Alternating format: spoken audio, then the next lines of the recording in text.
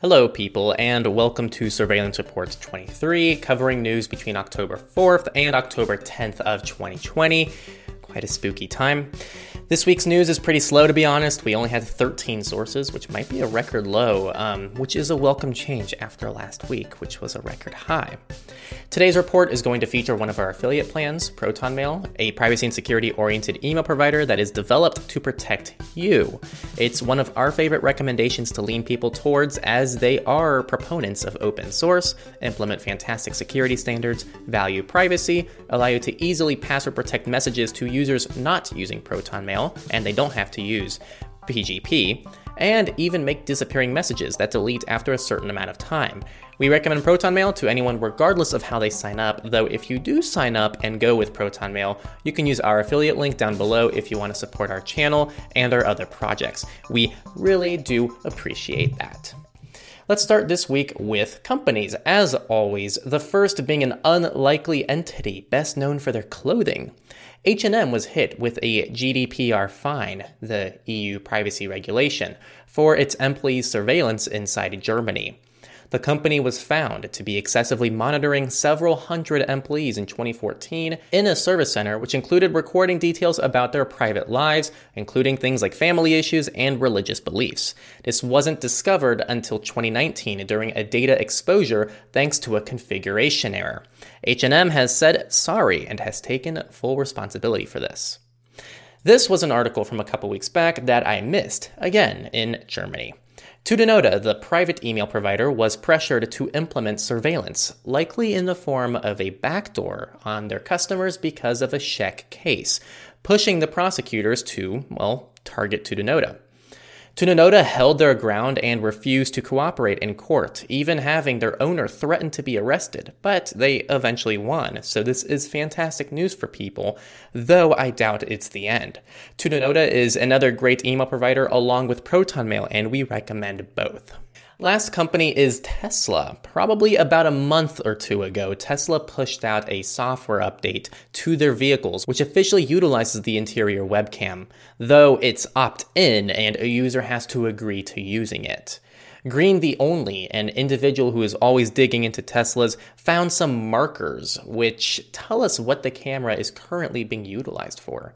These markers include blinded, dark, eyes closed, eyes down, eyes normal, eyes up, head down, head trunk, looking left, looking right, phone use, sunglasses, and more. These will obviously be touted as safety features, which go along with the use of autopilot, but as always, Tesla is awful at being transparent with how exactly it collects this data, when, and what they do with it.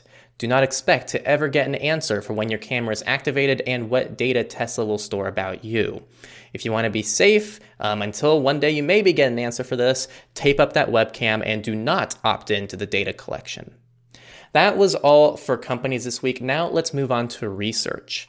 First, we've previously discussed third-party antiviruses in both our free course Go Incognito, as well as its own dedicated video on YouTube. And in general, yes, the rule of thumb is to stick to just Windows Defender if you can. One of the reasons for this is privacy, since a third-party company will now be gaining access to all of your data, and sometimes despite some of the added security offered by third-party antiviruses and better detection rates, there can be additional exploits thanks to high privileges used by these antivirus providers. This research actually turns some things on its head.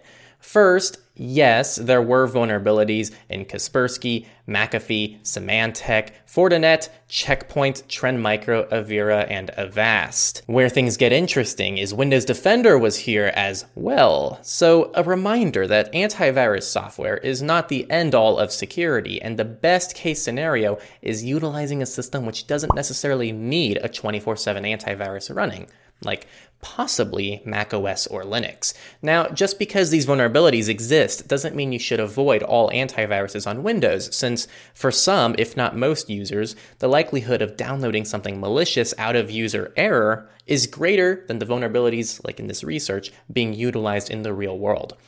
We've covered antiviruses more in a lesson of Go Incognito, which I will leave in the description. The second and last research was from a group of hackers in the Apple Bug Bounty program who spent 3 months digging into everything they could in Apple's infrastructure. It is very, very long. TLDR is they found 55 vulnerabilities, 11 of which are critical in severity. Apple rewarded them almost $300,000 for their work, and that will likely increase over time, so congrats on a nice little bounty. In their actual report, they seemed very optimistic and positive about Apple's bug bounty program, calling it a massive step in the right direction. If you are interested in this story, this report will likely take you close to an hour, if not longer, to read. That's how thorough it is. So if you enjoy this kind of stuff, check it out in the sources below. Now let's move on to politics this week, which was our heaviest category of the week. The US continues to be problematic, with the IRS being investigated for using location data without a warrant. Sound familiar? If you watched the surveillance report last week, this will sound very familiar. This data came from a contractor that tracks Americans. This has been a pattern with government entities who aren't directly collecting this data on US citizens, but buying it from others who do collect the data. Thankfully, Senator Ron Wyden and Elizabeth Warren demanded a formal investigation into this practice with the IRS. The company that gave them all of this data is Vental, which is the same company that the U.S. Customs and Border Protection paid for a global data set, which would include people outside of the U.S. as well. People, your data, it defines who you are, where you go throughout the day, and it reveals a lot more than you think it does. And there are individuals, companies, governments, hackers, and more who want to get access to this information. This is the reality of 2020, and it's only going to get worse over time. This is why we should care about privacy, since ownership of your data is simply ownership of yourself. If you don't know who's following and tracking and selling and doing whatever they want with everything you do throughout the day, can you truly say that you're living freely with any form of control? You're probably listening to this report today because you value privacy, and if that is the reason why you're here, I encourage you to share this article with your friends and family, because these are the things that fly under people's radar. Everyone pays taxes. Everyone has to go through the IRS. Everyone deals with this stuff on a day-to-day basis, and it impacts them regardless if they have anything to hide. It's not over either, since Google has been found in a court record to give away data on people who searched for a specific keyword. So normally, it's been expected that investigators can request a specific individual's data from Google, especially when it comes to something that's law-related. But this case applied to anyone who searched for a certain keyword. So this is a violation of privacy, considering anyone's data could have been caught in this investigation, as the IP address and other data was sent to investigators of everyone who searched for a specific keyword, not a specific individual. This is beginning to concern many, as some people have been arrested for being in the wrong place at the wrong time from geofence warrants, and attorneys are now worried this could happen for searching something on Google thanks to this case. Several people are calling these reverse search warrants unconstitutional, and this is another thing that can impact anyone, even if they do nothing wrong. If a local restaurant is victim to an attack and you searched for that restaurant on the day of the attack, your data may fall in the hands of those investigations and you may be found to be a suspect in the case without even knowing. So some spooky things to think about. Switch your search engine. Global news starts with the EU, who seems a bit ahead of things by limiting government spying on citizens' mobile and internet data. The ECJ has ruled that member states cannot collect mass mobile and internet data on citizens, and it said forcing internet and phone operators to hold onto traffic and location data is against the law. These are just some concerns, but still a step in the right direction, versus the US seems to take a step back every week. Before the next story, I want to share with you a fun strategy to implement otherwise invasive surveillance that people wouldn't allow in a much more sly way with a high likelihood of success. First, step 1, give people access to something they want. More security, more technology, more features, anything that seems attractive. Second, wait for something bad to happen. A terrorist attack, a pandemic, a murder, a protest, anything. Third, tell people they could have prevented that bad thing from happening if they turned these tools into surveillance tools. Well, the UK has found this to be a fantastic strategy, since originally there were AI cameras used in London and other cities, originally developed to track flow of traffic, cyclists, pedestrians, and monitor road use. Something bad happened. COVID-19, and now these cameras are used to register the distance between pedestrians, and they share this data with the government in order to maintain social distancing. Our last political news of this week comes from Pakistan, who has banned TikTok over concerns of its immoral and indecent videos. I picture a game of bingo and each country gets a random unrelated reason for wanting to ban TikTok.